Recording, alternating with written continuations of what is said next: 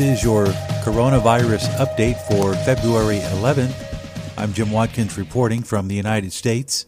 We will update this podcast throughout the day, 24 hours a day, as new information comes in from the Center for Disease Control, with supplementary news gathered from various news sources and agencies, including the Associated Press, World Health Organization, also reporting by the Epoch Times, which has journalists reporting inside from China.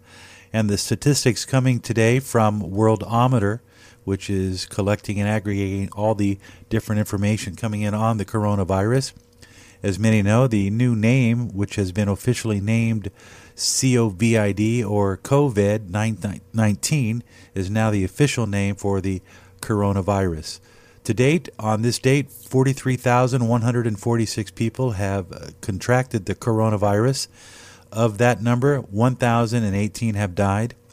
4,368 have recovered from the illness. In terms of active cases, those in mild condition represent 81% of the 37,000 people that have been infected. Of those that are in serious condition at this time, 19%, or 7,345. There were 5,386 closed cases.